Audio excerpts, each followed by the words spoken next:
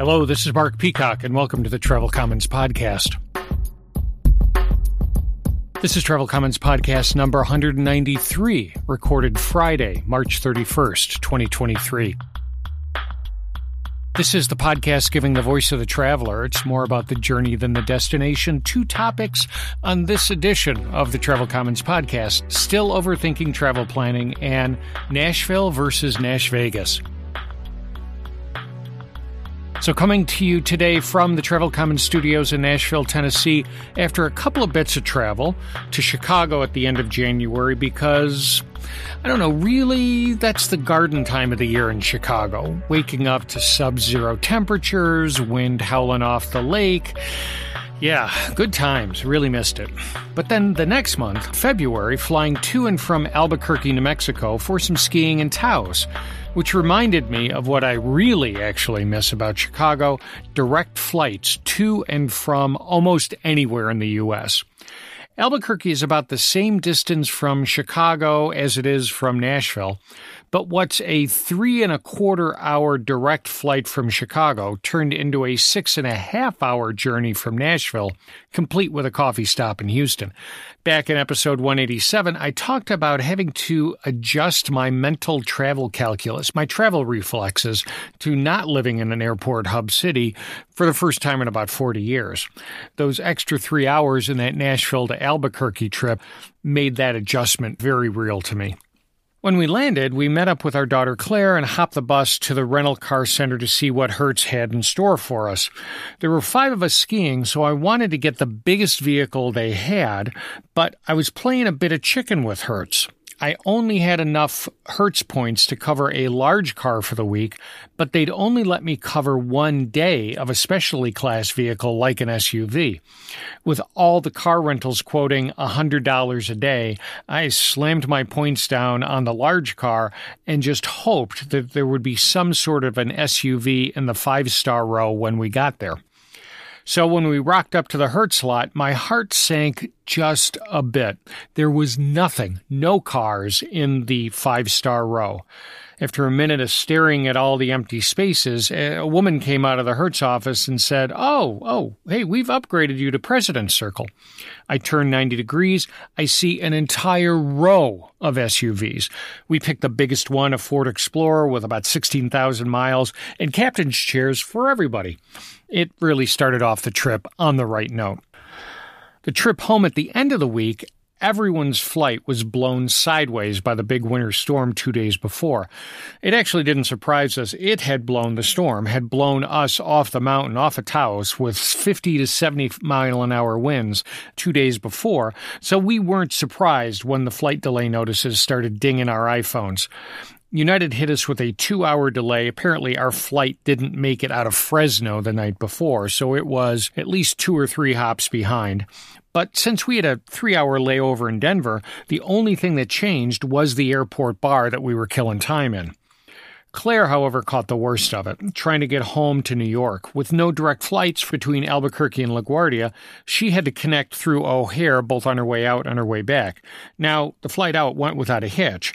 The flight back, the first leg, Albuquerque to O'Hare, fine. It was that second leg, the O'Hare to LaGuardia one, that went badly wrong, which I have to say surprised me, because those flights, the flights between O'Hare and LaGuardia, they're like a shuttle. They're like every hour, like clockwork. But for Claire, the shuttle broke, literally. After an hour delay, they loaded the plane up, de-iced the wings, and then they found out that the engine was broken. So, boom, back to the gate where, you guessed it, they figured out it couldn't be fixed. 2.5 hours past departure time, Claire pings me, "It's starting to snow. I doubt I'm getting on any plane tonight." I told her, don't write it off just yet. It's not a weather issue, so American will have to pay for a hotel and breakfast for you and 120 of your closest friends or passengers. That fact alone will cause them to look hard for another plane for you.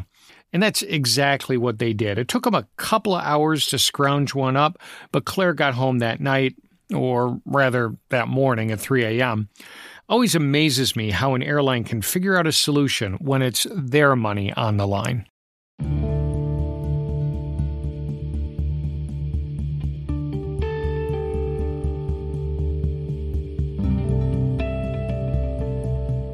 So, following up, back to that flight delay in Albuquerque, my bar tab from waiting out the 2-hour delay got me rethinking my stance on airport lounges, especially now that the U.S. ones have upped their game on food and alcohol. Now, it wouldn't have changed anything in Albuquerque. That airport's too small. There's no lounges. Indeed, I think we were in the only real bar. But elsewhere, now, when we fly internationally, I usually get lounge access through my American or United status. In the U.S., I gave up my American and then my United lounge memberships years ago because, quite honestly, I just wasn't using them. Now, I love American Express's Centurion lounges. I've talked about this in multiple podcasts before. But starting February, they're charging $50 to bring in any guest. And then on top of that, hiking the annual fee for the Platinum card to $695 a year. I have to tell you, that math just didn't work out for me. I don't know. Maybe I could just do day passes, maybe use Lounge Buddy for that, or run the math on, the not quite Platinum cards from Chase and Capital One, the ones that include Priority Pass membership. I don't know. A couple of voided bar tabs may cover those annual fees. Now, in the last episode, wading into the debate between booking direct with an airline or a hotel, or instead through a third party, I told the story about how how do I say this politely? False, misleading, just plain wrong property listing on Booking.com literally tricked us into booking a night in a place that looked to be, again, how do I say this? Much more geared to hourly stays, if you know what I mean. And then how Booking.com did absolutely nothing to resolve our dispute.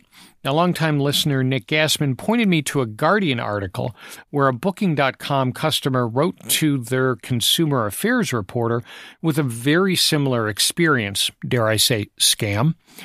Misleading listing, shock when opening the door to the actual place, running away to find another place to stay, getting dinged with a night's charge for being a no-show, and then Booking.com going palms up when asked to fix it.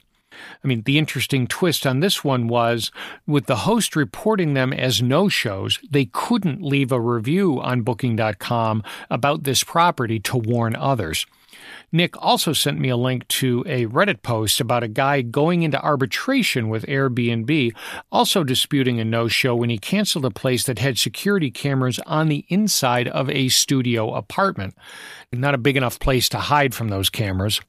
These are reminders that for all their web pages and press releases with large, bold-faced headlines about trust and safety, their legal terms and conditions in much smaller font says that all they do is connect hosts and guests.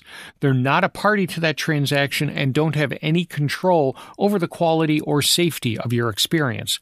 Now, I'm not saying don't use them. We use Booking and Airbnb all the time and have had maybe 2 or 3 bad experiences. What I'm saying is go in eyes wide open. In this very hot travel market, Booking and Airbnb feel they need to take care of hosts right now more than they need to take care of guests. A couple of months ago in episode 191, I said, and in more travel document good news, the U.S. State Department opened up online passport renewals on what they're calling a limited release. Well, listener Rob Holbrook wrote in and saying he's not feeling the good vibes. Rob said, I tried the renewal portal, but it was constantly down. Then they shut it down completely. I'm not sure if the pilot outlived its usefulness, if passport renewal is too complex to do online, or if it opened unexpected security risks. And Rob, all of those could be very, very reasonable answers. They just haven't given those as answers. The State Department shut down the renewal portal in early February to, what they said, implement customer feedback to improve the process. Go figure. Back then, they said it would be back up in March. Now they're saying the infamous TBD. All you IT project managers, program managers are going, I know what that means. I've lived that life. But anyhow, I'm just hoping they're not using the same IT gang that coded up the first version of the Obamacare healthcare.gov site. So anyhow, we're back to sending paper forms in, and that wait time is slowly creeping up. Before spring break season, state was saying 8 to 11 weeks. Now, last week they added on 2 weeks, now quoting 10 to 13 weeks. So if you think about that, it's up to a 3-month wait. If you're planning to hit Europe this summer, you need to sprint down to Walgreens for that passport photo right now. And hey, if you've got any stories, questions, comments, tips, rants, the voice of the traveler, send them along like Nick and Rob did to comments, COMMENTS @travelcommons.com. You can send a Twitter message to M. Peacock. Post your thoughts on the Travel Commons Facebook page or Instagram at Travel Commons. There you go. Or you can always go old school, post the comments on the website at travelcommons.com.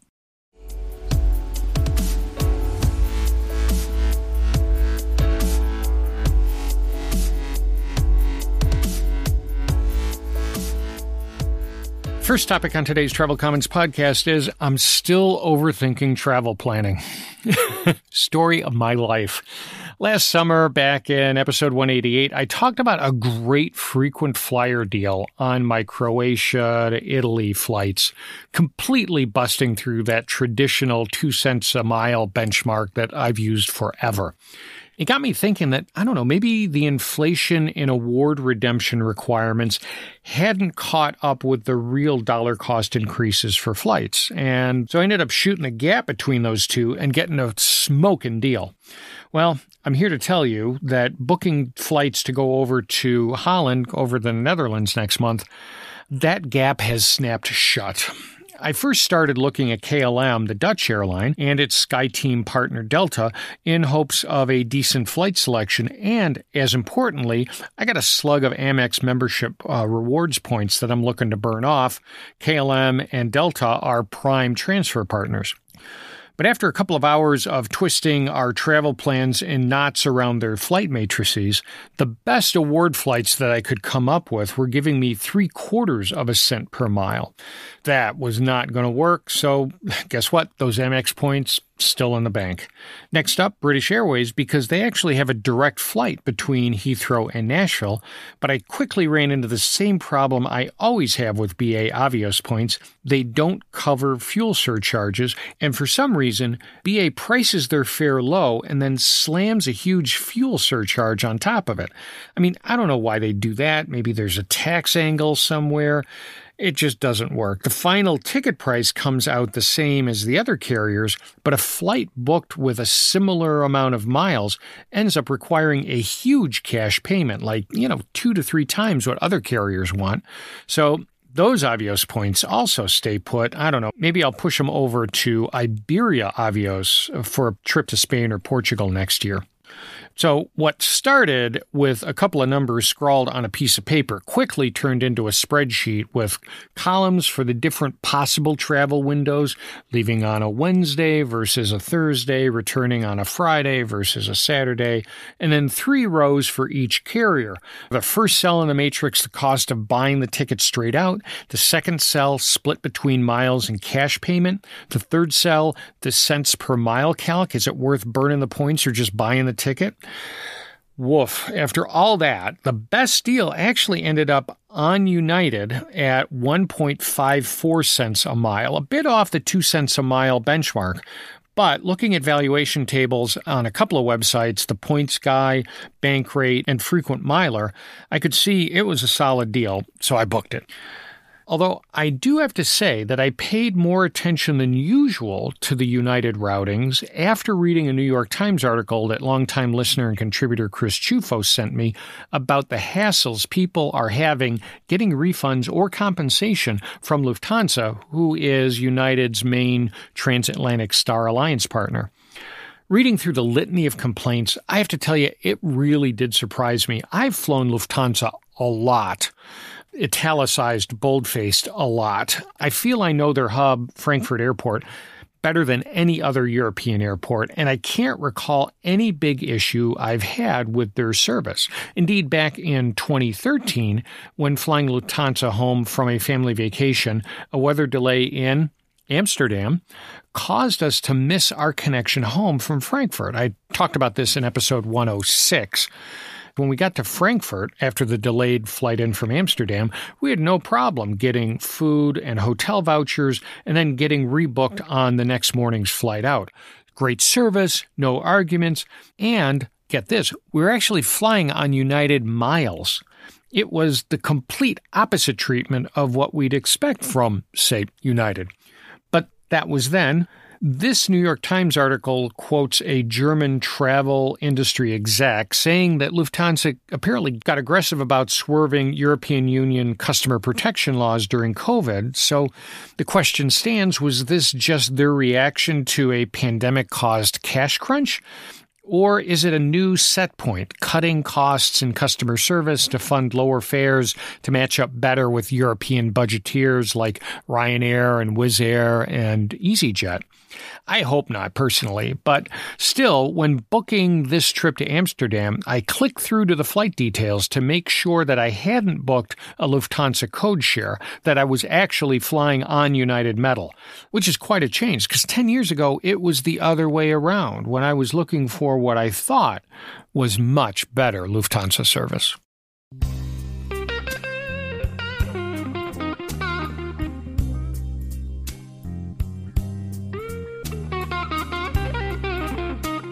The second topic on today's Travel Commons podcast is Nashville versus Nash-Vegas. As I mentioned at the start of episode 188, in July we relocated the Travel Commons studio and the rest of our worldly belongings from Chicago to Nashville. After 25 years into my fourth tour of duty in Chicago, I decided I wanted a change of scenery. And it has definitely been that, moving from the third most populous city in the U.S. to the 20th, from the 8th highest population density to the 178th most dense of the U.S.'s top 200 cities. We joke that whenever we put an address into Google Maps, it could be completely on the other side of the city, but no matter how far away it looks, when we hit the directions button, we're told it's only a 15-minute drive. It used to take us 15 minutes just to get out of our neighborhood in Chicago. So when we told our friends our move plans, just about everyone replied, "Oh, we love Nashville. We look forward to visiting." Once we got down here and started knocking around, we realized that what they were talking about, what our friends were talking about, was Nash-Vegas. The 5 blocks of honky-tonks on Lower Broadway, the 3 blocks over to the Country Music Hall of Fame, the open-air party buses cruising that perimeter. They're full of bachelorette partiers yelling out at every red light. It's definitely something to be seen, something to be experienced. It brings a steady stream of tourists. I'm always amazed at how full Broadway sidewalks are at, say, 11:30 in the morning on a Tuesday. But as you might have guessed, Irene and I were not often on Broadway. But that's not to say the tourists have it completely wrong. Nashville is Music City with a capital M. If you fly in on Southwest or American, it starts with walking past live music at Tootsie's as you're making your way up Concourse C. And then it just continues. Irene and I are convinced that there's a law requiring any gathering of 10 or more people to have a stage with a live performer. First couple of months we were down here, we hit all the area farmers markets we could find, and just about everyone had a stage with either a singer-songwriter playing a guitar or just a full-on band.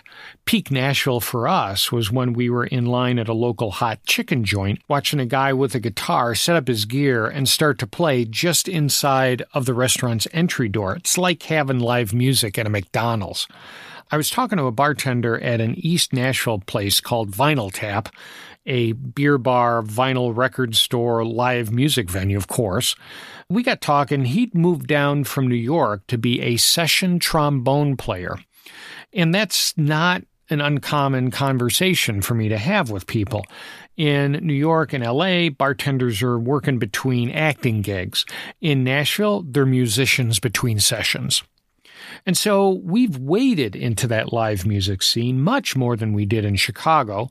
In January, we made the rounds of Monday night singer-songwriter open mic nights. Some were pretty informal. At a microbrewery, Tennessee Brew Works, the MC put out a legal pad at 5 p.m. for people to sign up, just write their name down, and then took them in that order, each person doing 2 songs. At Bluebird Cafe, very famous place, a little bit more structure. Online signups opened at 11 a.m. That night, there were 2 lines to get in. To the left of the front door, the folks who had made it on the list, and they were just lined up to play their best song to the people who were lined up on the right of the door who had showed up to listen. And everyone, listeners and singers, sat together in the audience. Irene and I ended up at a 2-top right in front of the stage. On our left was a guy who drove in from Clarksville, Tennessee to play, and he was there with his wife, who was videoing his time on stage. Behind us was a table full of Canadians, including a woman from Quebec who sang in French, and a guy who'd flown in from Vancouver that morning just to play his song on that stage. And he wasn't the only one. There were people on the stage who'd driven in from Houston, Little Rock, Michigan, Nebraska. I had not realized how big a draw this music scene was. Maybe 3 weeks ago, I saw a blurb on Twitter about a show put on by the Steel Guitar Arts Council called Don't Fear the Steel Guitar. Now, that feels very Nashville. And at $15 a ticket, I mean, really, how could you go wrong? Plus, it was at the performance space at Jack White's Third Man Records, which had been on Irene's list of places to check out. So we went. Back to my bartender discussions, one of the things I've noticed early on about going to shows in Nashville is, A, how many working musicians there are here, not hobbyists, not passion project people, but people whose main paying job, day in and day out, is to play music. Session musicians, live backing musicians. And then the other thing I notice is that some of these smaller shows are session players getting up on stage with their friends to play, often to an audience of other friends and family. At the steel guitar show, when the first steel guitar player hit the stage, a little girl behind us called out, "Hey, Grandpa!" It ended up being a very interesting show, one that immediately attacked the stereotype of pedal steel guitars as twangy country music instruments. Grandpa was then followed by a father and son pedal steel and cello duo, who were followed by a guy doing pedal steel ambient music. Very interesting stuff, and stuff I'm not sure I'd see anywhere else. And maybe that's it. Maybe it's those Broadway honky-tonk cover bands and the mainstream country music recording sessions that pays the bills, and so lets these musicians play different, some might say weird stuff on their own time. But if and when you get down to Nashville, spend an afternoon, a night on Lower Broadway, because how can you say you've been to Nashville and not do that? But save some time to check out the smaller places, the open mic nights. Make sure you see the Nashville music scene, not just the Nash-Vegas one.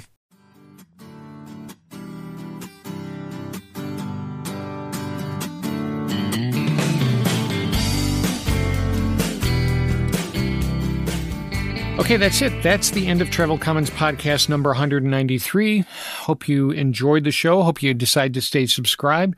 You can find us and listen to the current episodes, I'd say probably about a year's backlog of episodes on all the main podcast sites, Apple Podcasts, Spotify, Stitcher, SoundCloud, Google Podcasts, Amazon Music. You can also ask Alexa, Siri, or Google to play Travel Commons on your smart speakers. You can click on the link in this episode's description in your podcast app to get to the show notes page at travelcommons.com for a transcript of the episode and any links that I might have mentioned. If you're not yet subscribed, there's a drop-down subscribe menu at the top of the show notes page, and actually at the top of every page on travelcommons.com, and then along the side of each page, you'll find the links to all the Travel Commons socials. If you have a story, thought, comment, gripe, the voice of the traveler, send them along, text or audio file to comments, COMMENTS at travelcommons.com, and Peacock on Twitter. Write them on the Travel Commons page on Facebook or Instagram. Post them on the website when you click through to the website. You can post your comments right there at travelcommons.com. Thanks to everyone who takes the time to send in emails, tweets, post comments on the website. I really do appreciate it. And until we talk again, travel safe. Thanks for stopping by the Travel Commons. Bye now.